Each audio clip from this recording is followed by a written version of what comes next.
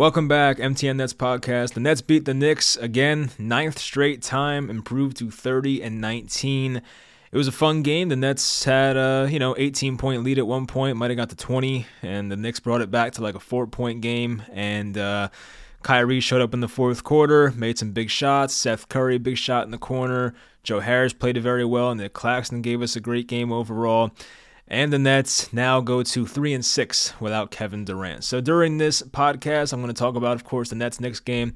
I want to talk about Ben Simmons. I mean, last time I talked to you guys, it was before Ben Simmons got the eye injury that turned into a knee injury, and he missed tonight's game as well. So there's a lot of bad vibes with Ben Simmons right now. We'll talk about it. And some trade stuff. I do want to make a separate trade video and actually make like a real video about that. But any trade rumors, I'll talk about them.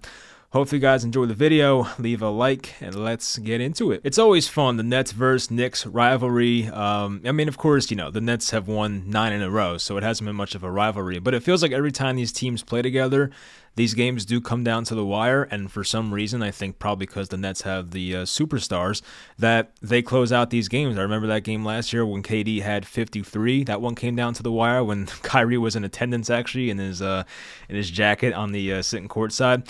But they got this close win tonight, and as I said, they shot the ball like crazy. I want to see their percentage overall. So from 3, the Nets shot 55%, made 22 3-pointers, and you got contributions from a lot of people in that area. 4 of 7 from 3 for Royce O'Neal and Joe Harris. 5 of 12 from Kyrie. Some of those barely rimmed out. You had 2 of 3 from Seth, who made that huge corner 3. Yuta Watanabe, who has been quite off the past, 10 games or so. He goes 3 for 3. Patty Mills made his first, but missed his next 4. 1 of 5 total. Edmund Sumner, 2 of 2. And Cam Thomas, 1 of 1. I know one of Sumner's was one of those going for a 2-for-1 situations. He shot a long one. He made it somehow. And the Cam Thomas 3 was a broken play. Cam was just there, and 1 second left on the shot clock. He put it up, and it went down. So we had some lucky shots in this game, I'm not going to lie. Of course, you can't survive trying to shoot 55% from 3 every game. But it is nice knowing that the Nets can do this, and they have been a very good shooting team throughout the year. And you even had guys like Nick Claxton, who gave you the 12 rebounds, a career high in assists with 6, 3 blocks, 13 points, 6 of 6 from the field. So his field goal percentage even goes up now. Claxton was unbelievable tonight. And Kyrie in the fourth quarter, he was amazing. I think he had 21 points in the fourth quarter. As I said, a couple of his 3-pointers rimmed out. It could have been even more. But most consecutive 30-point games in Nets history, not just Brooklyn Nets, but New Jersey/Brooklyn Nets history. Kyrie Irving has broken Kevin Durant's record in 2021. KD had 5 straight games of 30 or more points. Kyrie's now at 6 straight games of 30 or more points. So, of course, when KD first went out, the next couple of games where Kyrie played with no KD, he struggled, and he put too much on his shoulders. He admitted that. He was thinking too much. Did not play the game naturally. And then he switches that up, and Kyrie since that moment has been amazing. Ever since the fourth quarter of that, I think it was the Suns game, right? The Suns game when they made that comeback. Ever since that moment, Kyrie has been different and has been the leader of this team. It has not turned into a great record overall. As I mentioned, they're I think 3-6 now without KD. A couple of those West Coast losses when he was first out, they definitely should have won those games. But for the most part, I would say Kyrie has been phenomenal the past 5-6 games, whatever it's been. And a big question was the Nets' depth coming into this game. Like, who was going to step up? We know we have Kyrie playing great. We know we have Claxton playing great. But who else on this Brooklyn Nets team was going to step up? And even Seth Curry, who was out last game versus Detroit when the Nets lost that very embarrassing game. I don't think I made a video after that one, but I was just not happy with that. Anyway, all the starters were in double figures. You had Royce give you 14, Joe gave you 16, and Joe Harris, it's like back and forth every single time with him. Joe Harris made some really tough shots in this game. A lot of times you don't see Joe Harris take contested threes. He took a couple in this game, and he made them. There was a great play. It was a handoff going to his right, and going to your right as a right-handed shooter is a tough shot, and Joe Harris made a 3 going to his right. So Joe was just at a different level tonight. It was like the 2019 or 2020 or 2021 Joe Harris. He looked very good. So Joe was 6 of 9 overall, had the 16 points. Claxton had 13, Kyrie 32, Seth 14. Utah gave you the 3 threes, 9 points off the bench. Even Day'Ron Sharpe came in. He landed on his back, and I thought he was hurt, and he kept playing, so he was fine, but took a tough fall there. No foul called on that play for some reason. That was kind of confusing, but 3 offensive rebounds for Day'Ron. That was all of his rebounds. Had the 1 assist, had 6 points. So Day'Ron, he's not your answer for backup center right now, but he's doing enough in games like this where the matchup's pretty good. Like, he can come in and give you, 5, 6, 7 minutes of decent basketball.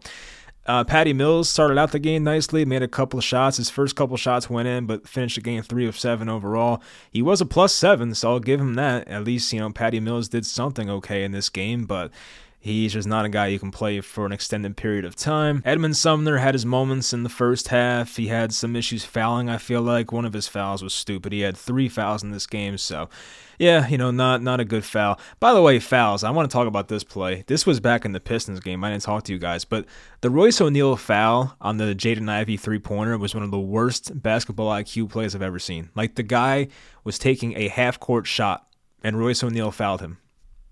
It's one of the worst, one of the most frustrating things you'll see, because the Nets did cut that game down to like 4 points at the end. And just imagine if Royce O'Neal doesn't foul him there, the Nets maybe could have stole that game when they shouldn't have won that. But it's just like, one of the worst fouls I've ever seen. Anyway, Cam Thomas, he was okay. Didn't play much in the second half, if at all. 13 minutes, 2 of 5, 5 points. And it does annoy me that when Kyrie's off the floor, they don't play Cam Thomas every time. I think he should play every time, because we saw even at the end of the third quarter, when the Knicks started to make their comeback, there was no Cam Thomas on the floor and no Kyrie on the floor, and the Nets offense was, it was dog crap. It was bad.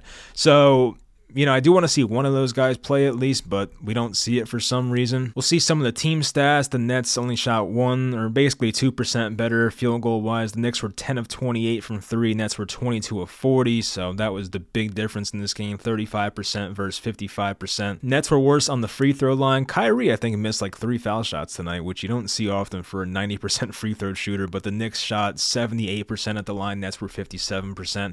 Nets got out-rebounded by 10. Still an issue. It is still an issue. There was a point in this game where the Knicks were getting everything they wanted inside with Julius Randle and Hartenstein, and the Nets couldn't stop it because the Nets don't have size. Anytime Claxton gets dragged out to the perimeter, the Nets are done. Like, they have nobody. It was like their second biggest player at times on the floor was Joe Harris, who's like maybe 6'5" or 6'6" at most. I think he's 6'5", right? So that was not what you want to see, and the Nets have to add some size before the deadline. There are reports that they're looking to do that, but the deadline is approaching. I think it's in like a week and a half, so you got to make something happen here. I would love to have Naz Reid. I think he'd be a great fit. I think he's from this area too, so I don't see why you wouldn't make that move if he's available. 31 assists for Brooklyn. They've had a lot of 30-plus assist games since Jacque Vaughn took over. Less with KD out, of course, but that was good to see. Here's the thing. Here's another big discrepancy. So the Nets killed them in three-point shooting, and that will win you a lot of games, but the Knicks outscored the Nets 68-34. in the paint. You can't have that. That is double their points in the paint. The Knicks had double the Nets points in the paint. That's rough. So the Nets had a 19-point lead at one point. That was their biggest lead. Knicks had a 1-point lead. And with a minute and 20 seconds left, the game was at 107-111. Nets had the lead. Kyrie made a big three-pointer, put them up by 7. Then Kyrie came back down next possession, made another 3, made it 117-109. with 50 seconds to go, and that pretty much ended the game, and it was awesome to see Kyrie making 2 huge threes, and I tweeted this. You can tell he loves these matchups. He loves the Nets-Knicks matchups. He grew up a Nets fan, of course. He knows about the rivalry. So you could tell Kyrie gets very hyped up for these type of matchups. And Coach K at Duke, of course, he was in attendance for this game. I'm sure that definitely motivated Kyrie as well. All the stars aligned for Kyrie tonight, and he showed up big time in the fourth quarter. And the big Seth Curry shot, it was 108-105. So a 3-point game, 1-possession game. And the Nets had this long possession that took like 23 seconds, so 1 second left on the shot clock. Kyrie was doubled in the left corner. He threw a cross-court pass, which is always dangerous, but threw it high, so that was good. He threw it high to Joe Harris, and Joe Harris in the air just whipped it to the corner to Seth Curry, who made a three-pointer in the corner. It feels like when the Nets need a big three-pointer, Seth Curry is there. He is just there in the corner, He'll make the shot. He'll stare at the opponent's bench and do his thing, and he'll walk back slowly. That's what Seth does. So he can be a killer sometimes. I do love seeing that. So yeah, it was a nice win. Of course, the Nets' record overall, as I said, 30-19. They need these wins, of course, when KD is out. Their schedule going forward is not very easy, that's for sure. I mean, they're home versus the Lakers on Monday, then they're at Boston on Wednesday, versus Washington at home on Saturday, and then next Monday they're home versus LA, home versus Phoenix, home versus Chicago, home versus Philly, and then their first road game in a while will be at the Knicks on February 13th. So, yeah, I mean, you have some tough ones coming up. You do. And the Suns are now more healthy. I think Booker and Paul will be back by then. Paul's back already, I think. So, yeah, I mean, it's going to be tough. And the Clippers, they're a very hit-or-miss team, but they're crazy talented, as we know. Boston's very good. The Lakers, I think, have AD back by now, so they'll be good. They just got Rui Hachimura, too, from the Wizards, so they'll be even better. So, yeah, tough stretch here, and KD will not be reevaluated until, I think, the second week of February, so we're talking like, I don't know. I expected, when he first got hurt, I expected him to make his return versus Washington on February 4th. That's not going to happen. I was very wrong about that.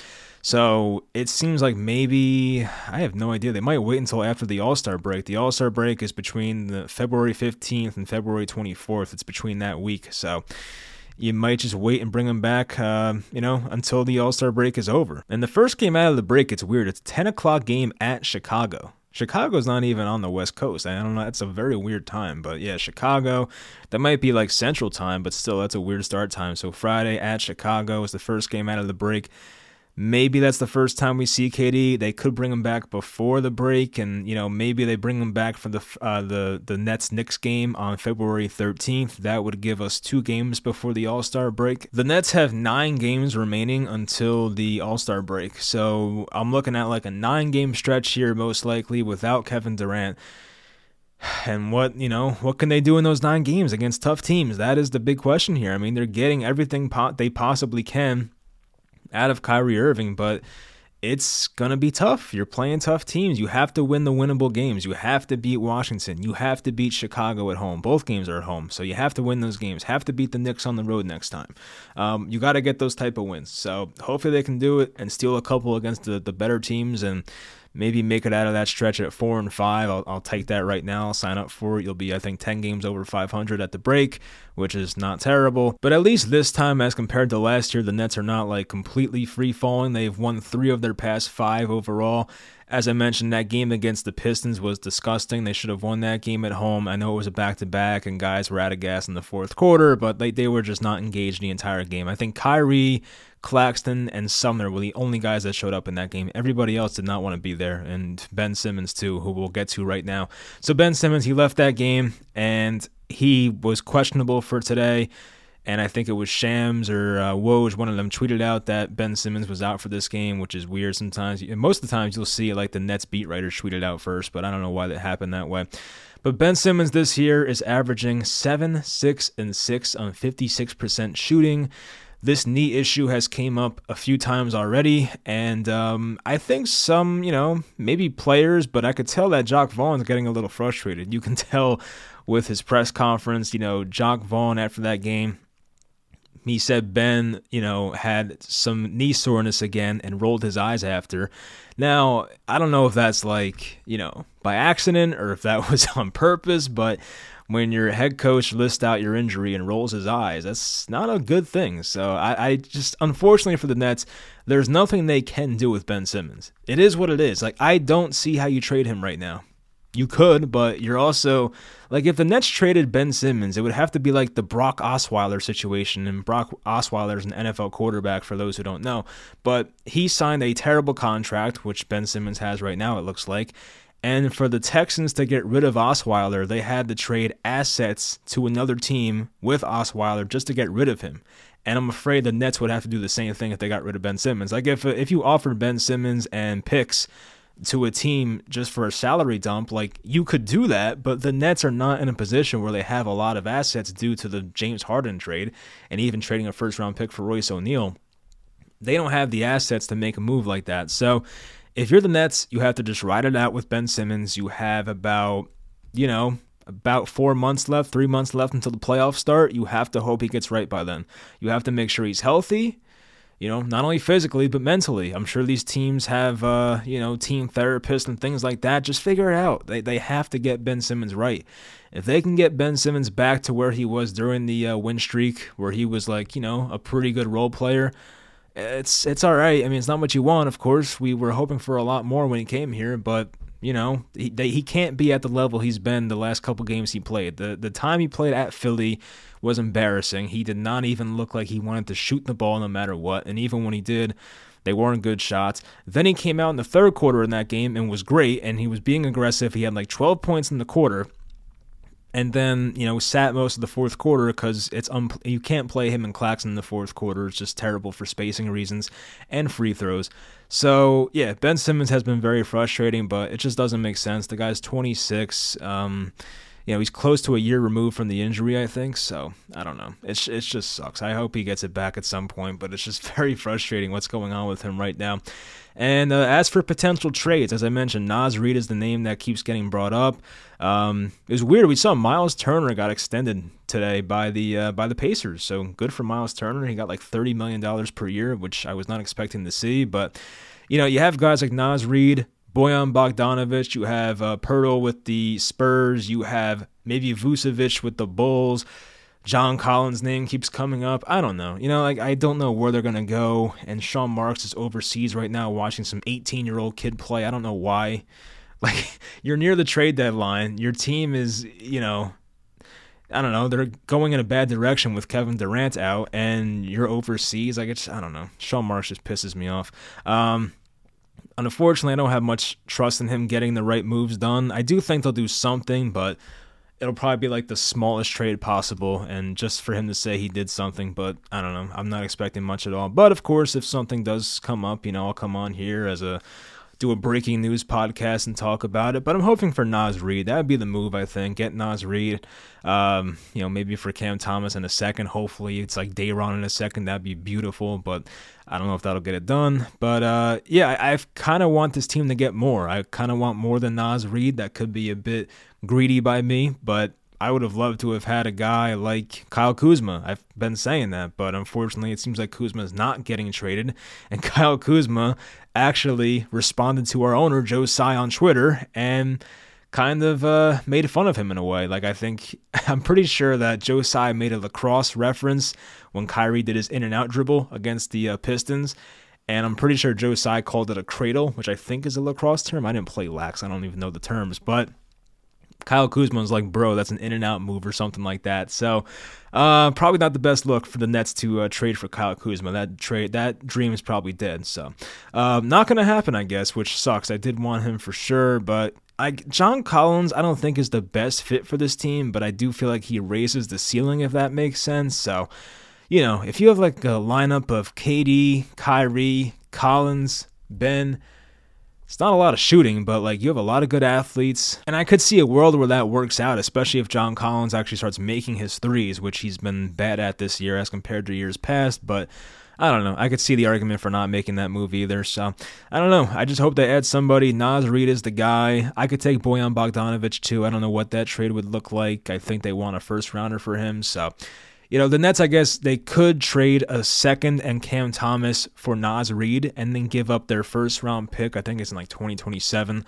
Their 2027 first, and I don't know who would be a good salary dump, like Patty Mills for Bojan Bogdanovic. That could be a move they want to make maybe. So I'd be okay with that. It's not like the dream, but I will, it makes the team better. It gives you a chance to at least compete for a championship this year. So I guess I'll be all right with that. But anyway, we're so down bad on Twitter that I see some Ben Simmons for D'Angelo Russell trades out there, which, I love D'Angelo, but I don't even know if I would do that or not. So that's going to do it. I will talk to you guys. Let's see when I will talk to you guys. Maybe Saturday after that Wizards game. That'll be after the Lakers, Boston, and of course Wizards game. So 3 games after that. Once again, if we beat Boston, I might come on because, I would love to beat them, but given the circumstances and this team not being at full strength, it's going to be tough, obviously. We have not, it's kind of like the Knicks and the Nets in a way. The Nets have not beaten Boston in like the past 9 times, and the Knicks, of course, have not beat the Nets in the past 9 times. So it's like a triangle of losing and winning. It's weird. Anyway, so that's going to do it for this video. Hope you guys enjoyed, and I'll talk to you guys next time.